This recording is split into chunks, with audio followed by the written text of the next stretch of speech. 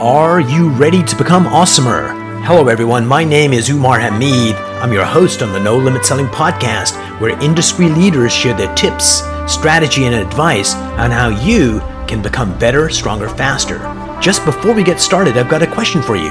Do you have a negative voice inside your head? We all do, right? I'm going to help you remove that voice in under 30 days guaranteed. Not only remove it, but transform it.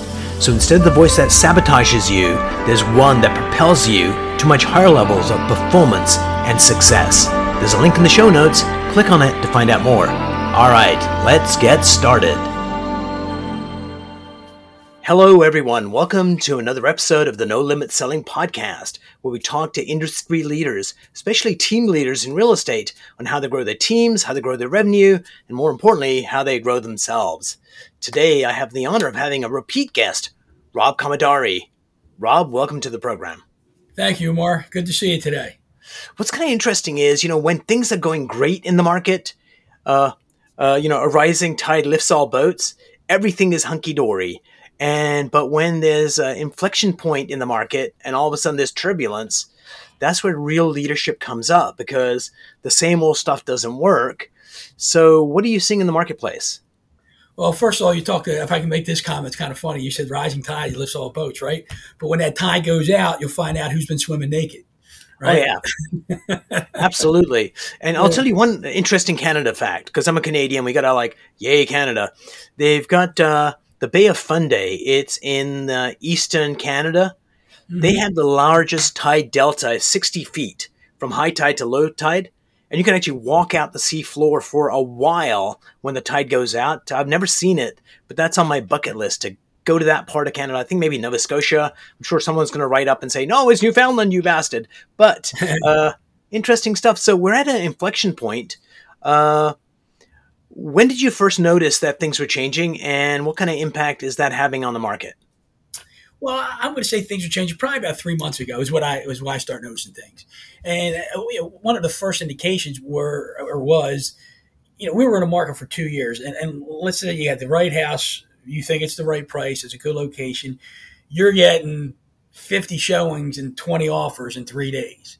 Right. Well, so then when you put a house on the market and you think it's priced right, good location, and good price, or good price, good location, and all that, but and then you only get 20 showings and 4 offers. And I say only. That's not a bad thing. No, but not at all. You see that change or that shift, you're like, uh-oh, something's coming down the pike. Because I'm like, this house was awesome. I should have got 50 showings. I should have had 15 offers. So that was the first indication that started happening. Yeah, I'm going to say about 3 months ago I saw that.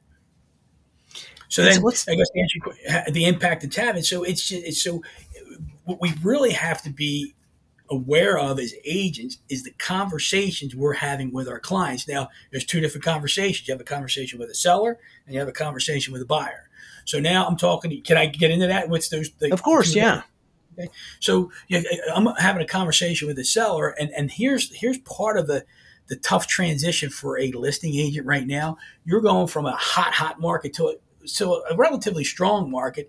So it's just not as much. It's still not as much inventory, but some inventory will increase. But the buyers are falling out of market because you got the interest rates going up.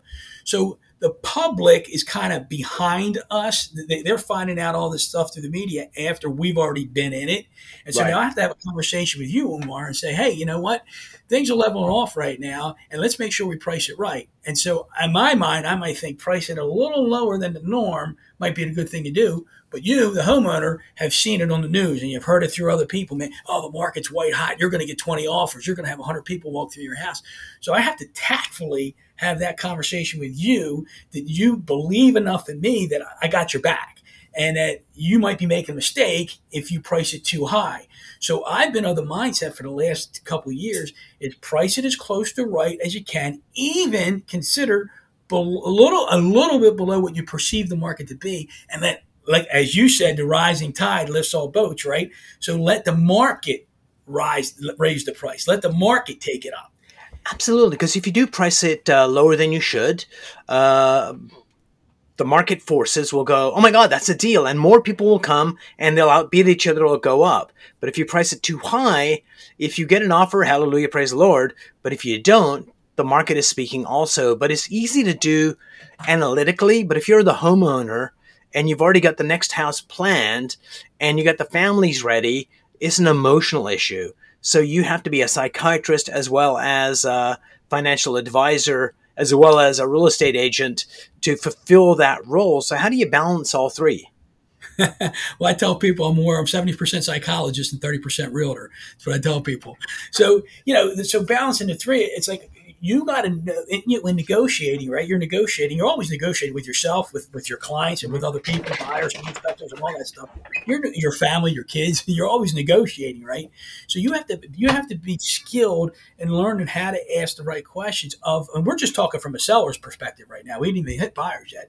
So how to have a conversation with people to make that to help them understand what's really going on. So it's about asking the right questions. So if I just go in haphazardly on a listing appointment and I don't know who I'm speaking to, are they aesthetic, are they pragmatic, are they really are emotional about the house? Like where are they psychologically with the sale of this home? Are they attached or unattached to it? So it's important. It's vitally important to know what you're walking into so you can have that conversation from a number standpoint and from a psychological standpoint, if that makes sense. Now, it's only two, but... Right. So let's go to the other side, the buyer side. What's going on there? So now I'm an agent and I'm representing you as a buyer. And you're thinking, as the general public's thinking, man, I'm going to have to bid way above list price now because the market's been 15, 20 offers on a house. And do I really have a shot? So it's my job as the buyer agent to maybe reach out to the other real estate agent and get the story. Try your best to get the story. What do they need? Is it a rent back needed? And you can ask, and it really doesn't have to tell you this, but you can ask, how many offers do you have?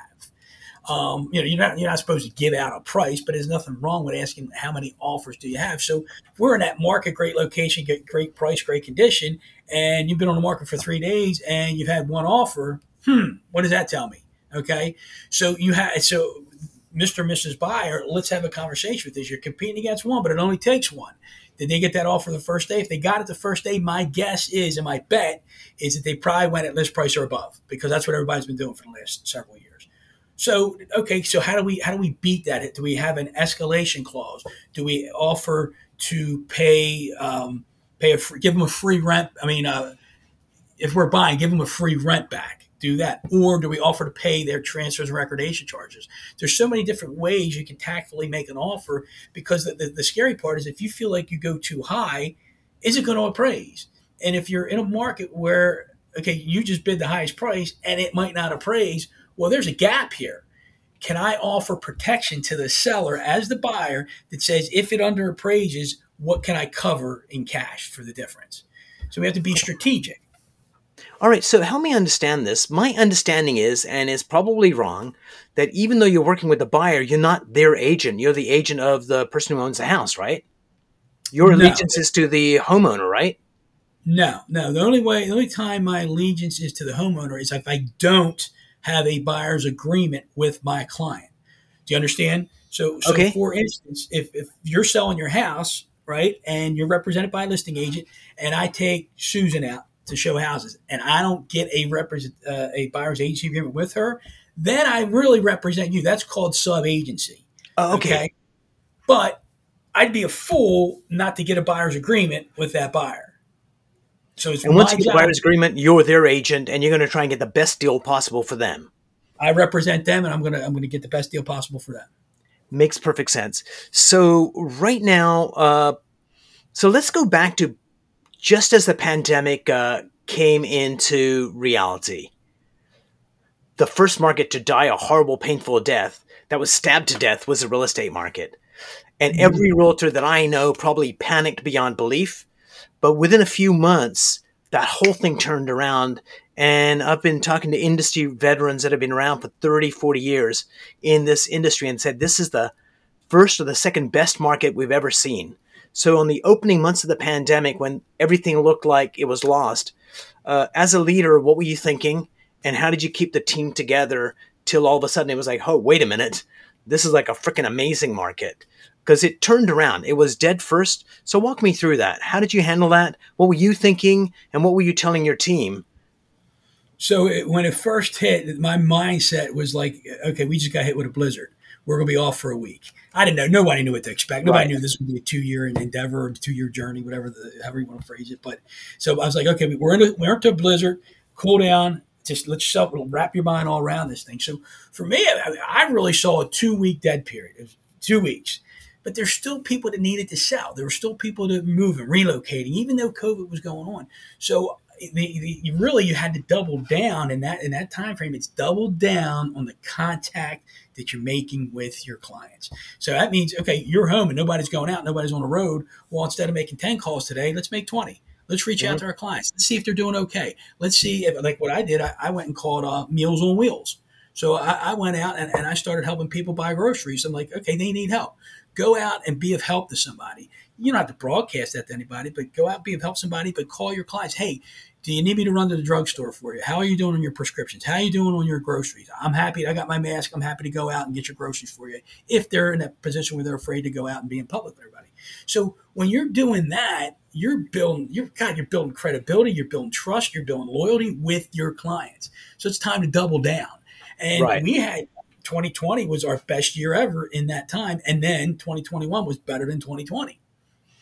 Isn't that amazing? Because I think there was like probably a 3-month period where there was uncertainty. Then all of a sudden, it was like a super hot market. But you're seeing it a certain way, and you've got team members that may have seen it the same way, but may not have, may have been more stressed out or panicked. So how do you keep because they need to borrow your trust in the market because they may not have it. So how do you instill that? How do you get that so they kind of stay calm? Well, first, stop listening to the news, right? Turn the news channels off. That's number one. But two, look, you got to put the good stuff in. You got to keep, and obviously, when you're driving down the road at night and no one's on the road, it's like a ghost town. You're like, what the heck just happened here? Did the nuclear war start or something? So it's easy not. I mean, it's easy to panic, hard not to panic. So all I kept saying is just keep the right mindset. Keep the right mindset. This too shall pass. But keep doing what you do best. Be you. Reinvest in yourself with your time. Read good books. Listen to good YouTube things. Keep at the positive stuff, and stay true to yourself. And we're in a technology-driven world, and the way technology has improved over the last so many years, we had ways to communicate. We had Zoom, obviously, and most people got Zoomed out. But we had Zoom. You still have your telephone. You had other, whether Microsoft Teams or some of these other, whatever, the StreamYard, some of these other ways that you could communicate. So I was doing buyer appointments on Zoom. I was doing listing appointments on Zoom. We even did open houses. We did virtual open houses. So because people weren't allowed in other people's houses, so I go out with my phone and I do a virtual open house and I do a Facebook Live, and it's just the way you had to communicate in a different way. You had to learn to adapt and improvise and stay positive in the process. So my job was the psychology of it all is, keep people positive, keep them positive, and just stay the course. And, this too shall pass. And I think that's words to live by. This too shall pass on the positive side and the negative side in terms of when people get really lazy, like, it doesn't matter what the business is, leads are coming in, it's fat times, I can just chill out. And one thing the leaders do and the winners do is they keep on doing the basics. They're still prospecting, they're still hunting, they're still doing the hard work every single day, whether it's a phenomenal market or a really tight market. And that habit of doing those behaviors makes you a winner across time and significantly higher than everyone else. Oh, yeah. You made me think of something. You ever watch the movie Hitch? I did. Yeah, so you got Dr. Love, what's his name? Will Smith. Will Smith, but Kevin, I forget that guy's last name. Yeah. He was the guy that wanted to dance with the girl, right? And he wanted to hook up with her. And remember, he wanted to do all the crazy dances and stuff, right? Yeah. And Will Smith said, look, you got to stay right here. You got to stay right here. You got to stay right here. And so I equate that to the real estate individual, and what you just said, the activities. You got to stay true to the activities. So if you could picture this, picture one of those chocolate fondue fountains, right? And it's 3 levels. So there's 4 stages of growth, or 4 levels of growth in our lives: survival, stability, success, and significance. The first is survival. We all have an innate ability to survive. We all have that ability to do so, right? So let's take that out of the picture. So now you got stability, success, and significance. And so the stability part is flooding that top bowl with your activities, whether it's a call, whether it's a coffee, whether it's a party, whether it's a note, seeing people. That's the stability bowl. And what happens is we get a deal and we stop doing the activities and we start spending the money. Oh, let me go get a new car. Let me go get a new suit. And when we do that, we got away from the activity and that top bowl dries up. So then we got to do it again. Flood the stability, flood the stability, flood the stability. Feast and famine. What's that? Feast and famine for a lot of solo operators, no matter what the business is. They're either starving, in which case they work really hard and then they get a deal, and then they don't continue to do the work, so they starve again. So it's a cycle of staying on the edge.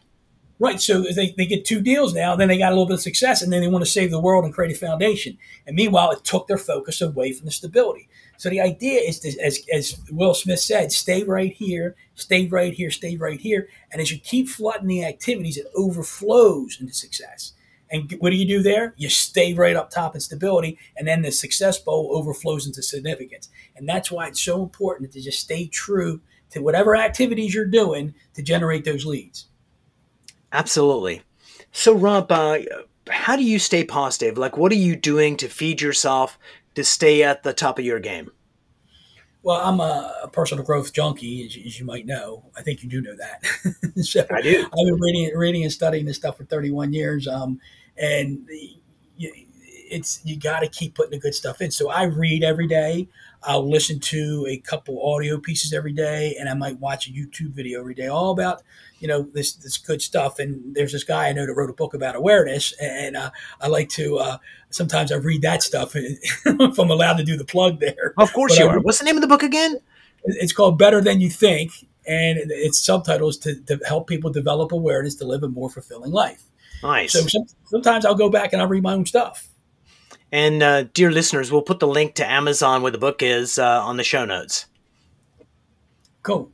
So anyway, so what do I do to stay positive? That's the stuff, And the other thing is you go out and encourage others, because sometimes like we make a lot of people make this whole life thing conditional. Like, oh, I need her to love me, or I need him to pay attention to me. Well, we're asking for that first. That's like take. But if we want a hug, we need to give a hug first, and then absolutely. We'll get hugged. If we want to be loved, we got to go love first. If we want to help, we got to go help somebody first. So in this time frame, like I said, I went and called Meals on Wheels. Go find somebody to help. Find somebody that needs encouragement, and then you get refueled in the process. So I've got a woman called me up in desperation about 3 days ago, sent a text, Umar, you helped me so many years ago, and she doesn't have any money, and I helped her back then, and she's like, I can't get out of bed, and I don't want them to hospitalize me for anxiety or depression. And so I said, got to calm down, go for a walk, and tell me about 3 pretty things that you've seen. And then she texted back, I saw a butterfly, I saw this, and I saw that. And I think one of the things that she needs to do is go help some people. And it could be Meals on Wheels, or it could be a senior center, and just go hang out there and just be of service. Because there's something so life-affirming when you help other people for no agenda other than to help them. You certainly help them, but you feed your soul, which is like a freaking amazing gift. One of my favorite quotes that I heard, and I love this, is the love I give you is secondhand. I got to feel it first. Wow. Who was that? I love that. I don't know, but I'm going to say Umar said it, but I stole it from somebody else. I'll say I heard it from Umar. Can you repeat that for me, please, if you don't mind? The love I give you is secondhand. I got to feel it first. Well, that's awesome. You reminded me of a book I read from Wayne Dyer, and he says in his book, I can't remember which book it was, but he says the giver in an act of kindness often receives the same, if not more, than the recipient themselves. Absolutely. It's basically the same thing you said. It's the exact same thing you said. When I was about 18 years old, if you gave me a gift like a Tesla, which, you should do right now, Rob, I could really use one, or you gave me a gift, I would like, oh my God, no, you shouldn't have, it's too much, and I would do bullshit like that. And a wise guy took me aside and said, Umar, please don't do that. When someone gives you a gift, just say thank you, because it robs them of the act of giving when you do that. So just accept it graciously. You don't have to say anything other than thank you. And words to live by, because when people give you a gift, it makes them feel good. And who are you to take Like that you away said from it, them? we deprive people of the opportunity to make them feel, to have them feel good for giving, and we Yeah. deprive it. And there's some people I meet, the clients that come in that love doing things for other people, but feel super uncomfortable if someone does something for them. And that's more about an internal belief system. But I think what we need to do is, if there was one word that I really like to focus on, is intent. Mm-hmm. If my intent for doing something nice for you, Rob, is that you're beholding to me, or I look like a good guy, or any BS like that, A, you can sense it, and B, the reward I get is minimal at best. But when my Right. intention is just to make Rob, hey, this would be perfect for Rob, it'll make him feel great. And then the reward I get from that is huge too, because it's a selfless, generous, beautiful act as opposed to a transactional thing.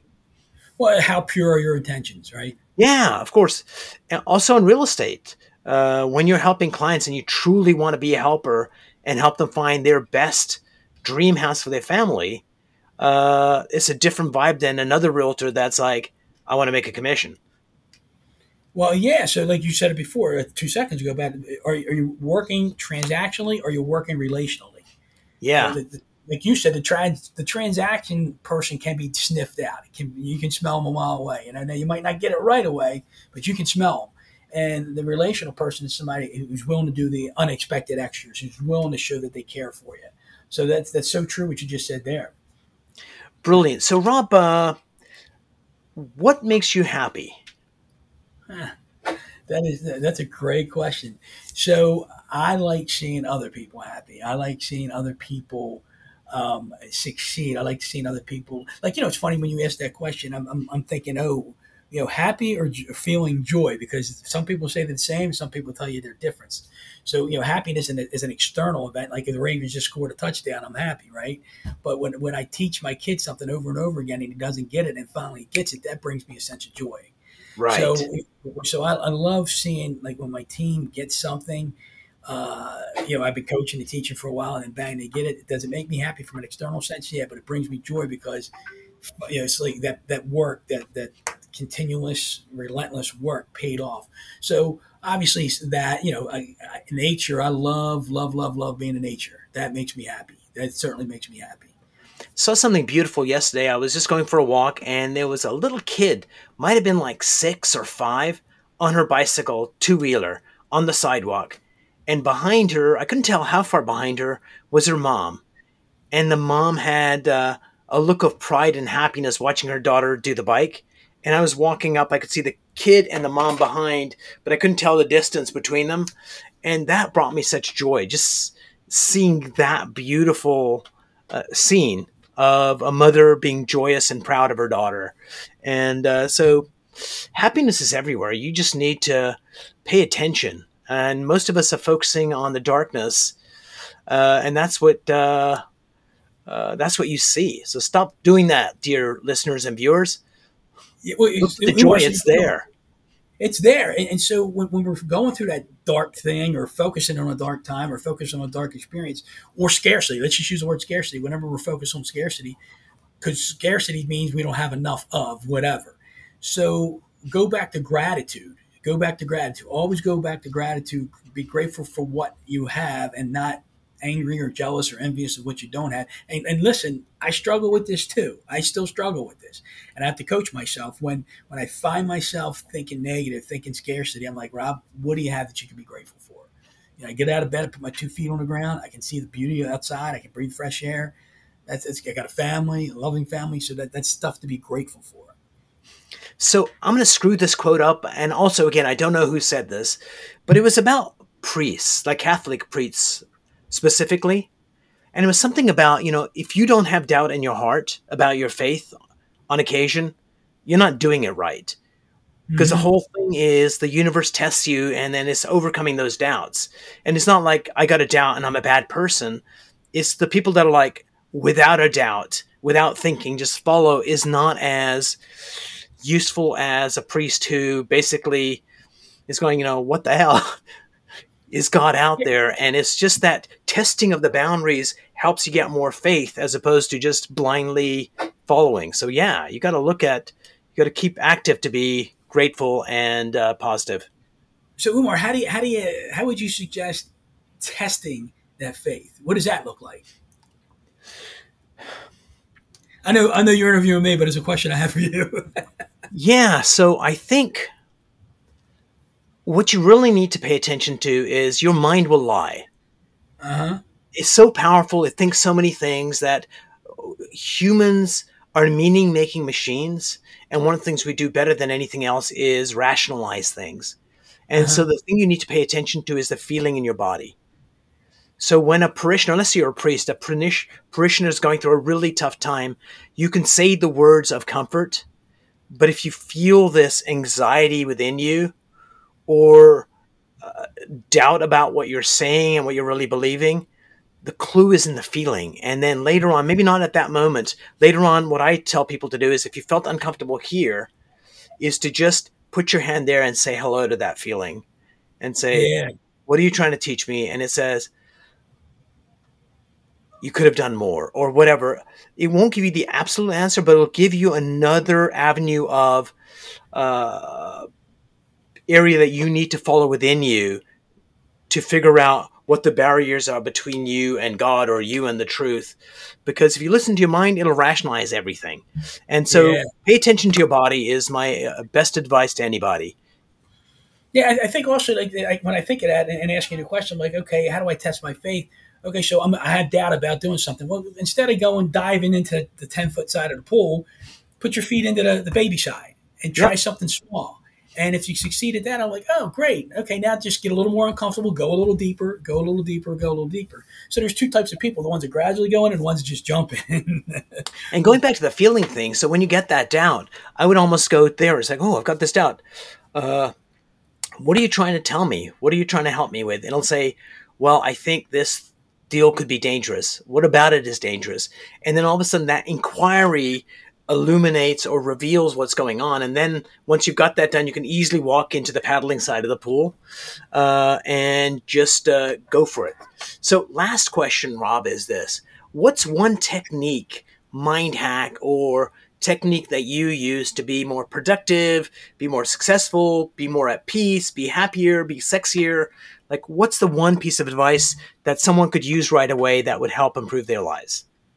Well, I mean, Umar, every morning, I have a routine every morning, but one of the things I make sure I do every day is called meditate, contemplate, whether it's 2 minutes or 15 or 20 minutes, an hour, whatever you like, but we got to quiet down. We got to quiet our minds. And when we quiet our minds, and whether it's get to a place of no thing or nothing, we allow the good stuff to come in. So all these distractions flying through our head all day, every day, 50, 60, 7,000 thoughts, whatever they say it is, we got to be able to quiet the mind and receive this good stuff. So if there's one thing I would certainly tell you is if people can get into the practice of meditating or just quieting their mind for a couple minutes, 15 minutes, whatever, well worth it. I know there's people out there that don't buy into that, don't meditate, don't feel like they need it. That's okay, but figure something out to quiet your mind. Like for me, if I don't want to meditate, I could go in my garden, right? That's therapeutic. It's another form of meditation. Right, exactly. So anyway, I just want to let the listeners and viewers know that, to my knowledge, nobody in the history of humanity has died while they were meditating. Even if you quieten your mind for 5 minutes or 10 minutes, you're not going to die, and you still got the rest of the 24 hours left to go do whatever you need to do. So do yourself a favor and take that moment of contemplation. Yes, I totally agree. Rob, thank you so much for being on the show. Really appreciate it. Always a great conversation, and look forward to our next one. Thank you, I appreciate being here. Thanks, everybody, for listening, and it's great to talk to you. If you enjoyed this episode, please go to iTunes and leave a 5-star rating. And if you're looking for more tools, go to my website at nolimitselling.com. I've got a free mind training course there that's going to teach you some insights from the world of neuro-linguistic programming, and that is the fastest way to get better results.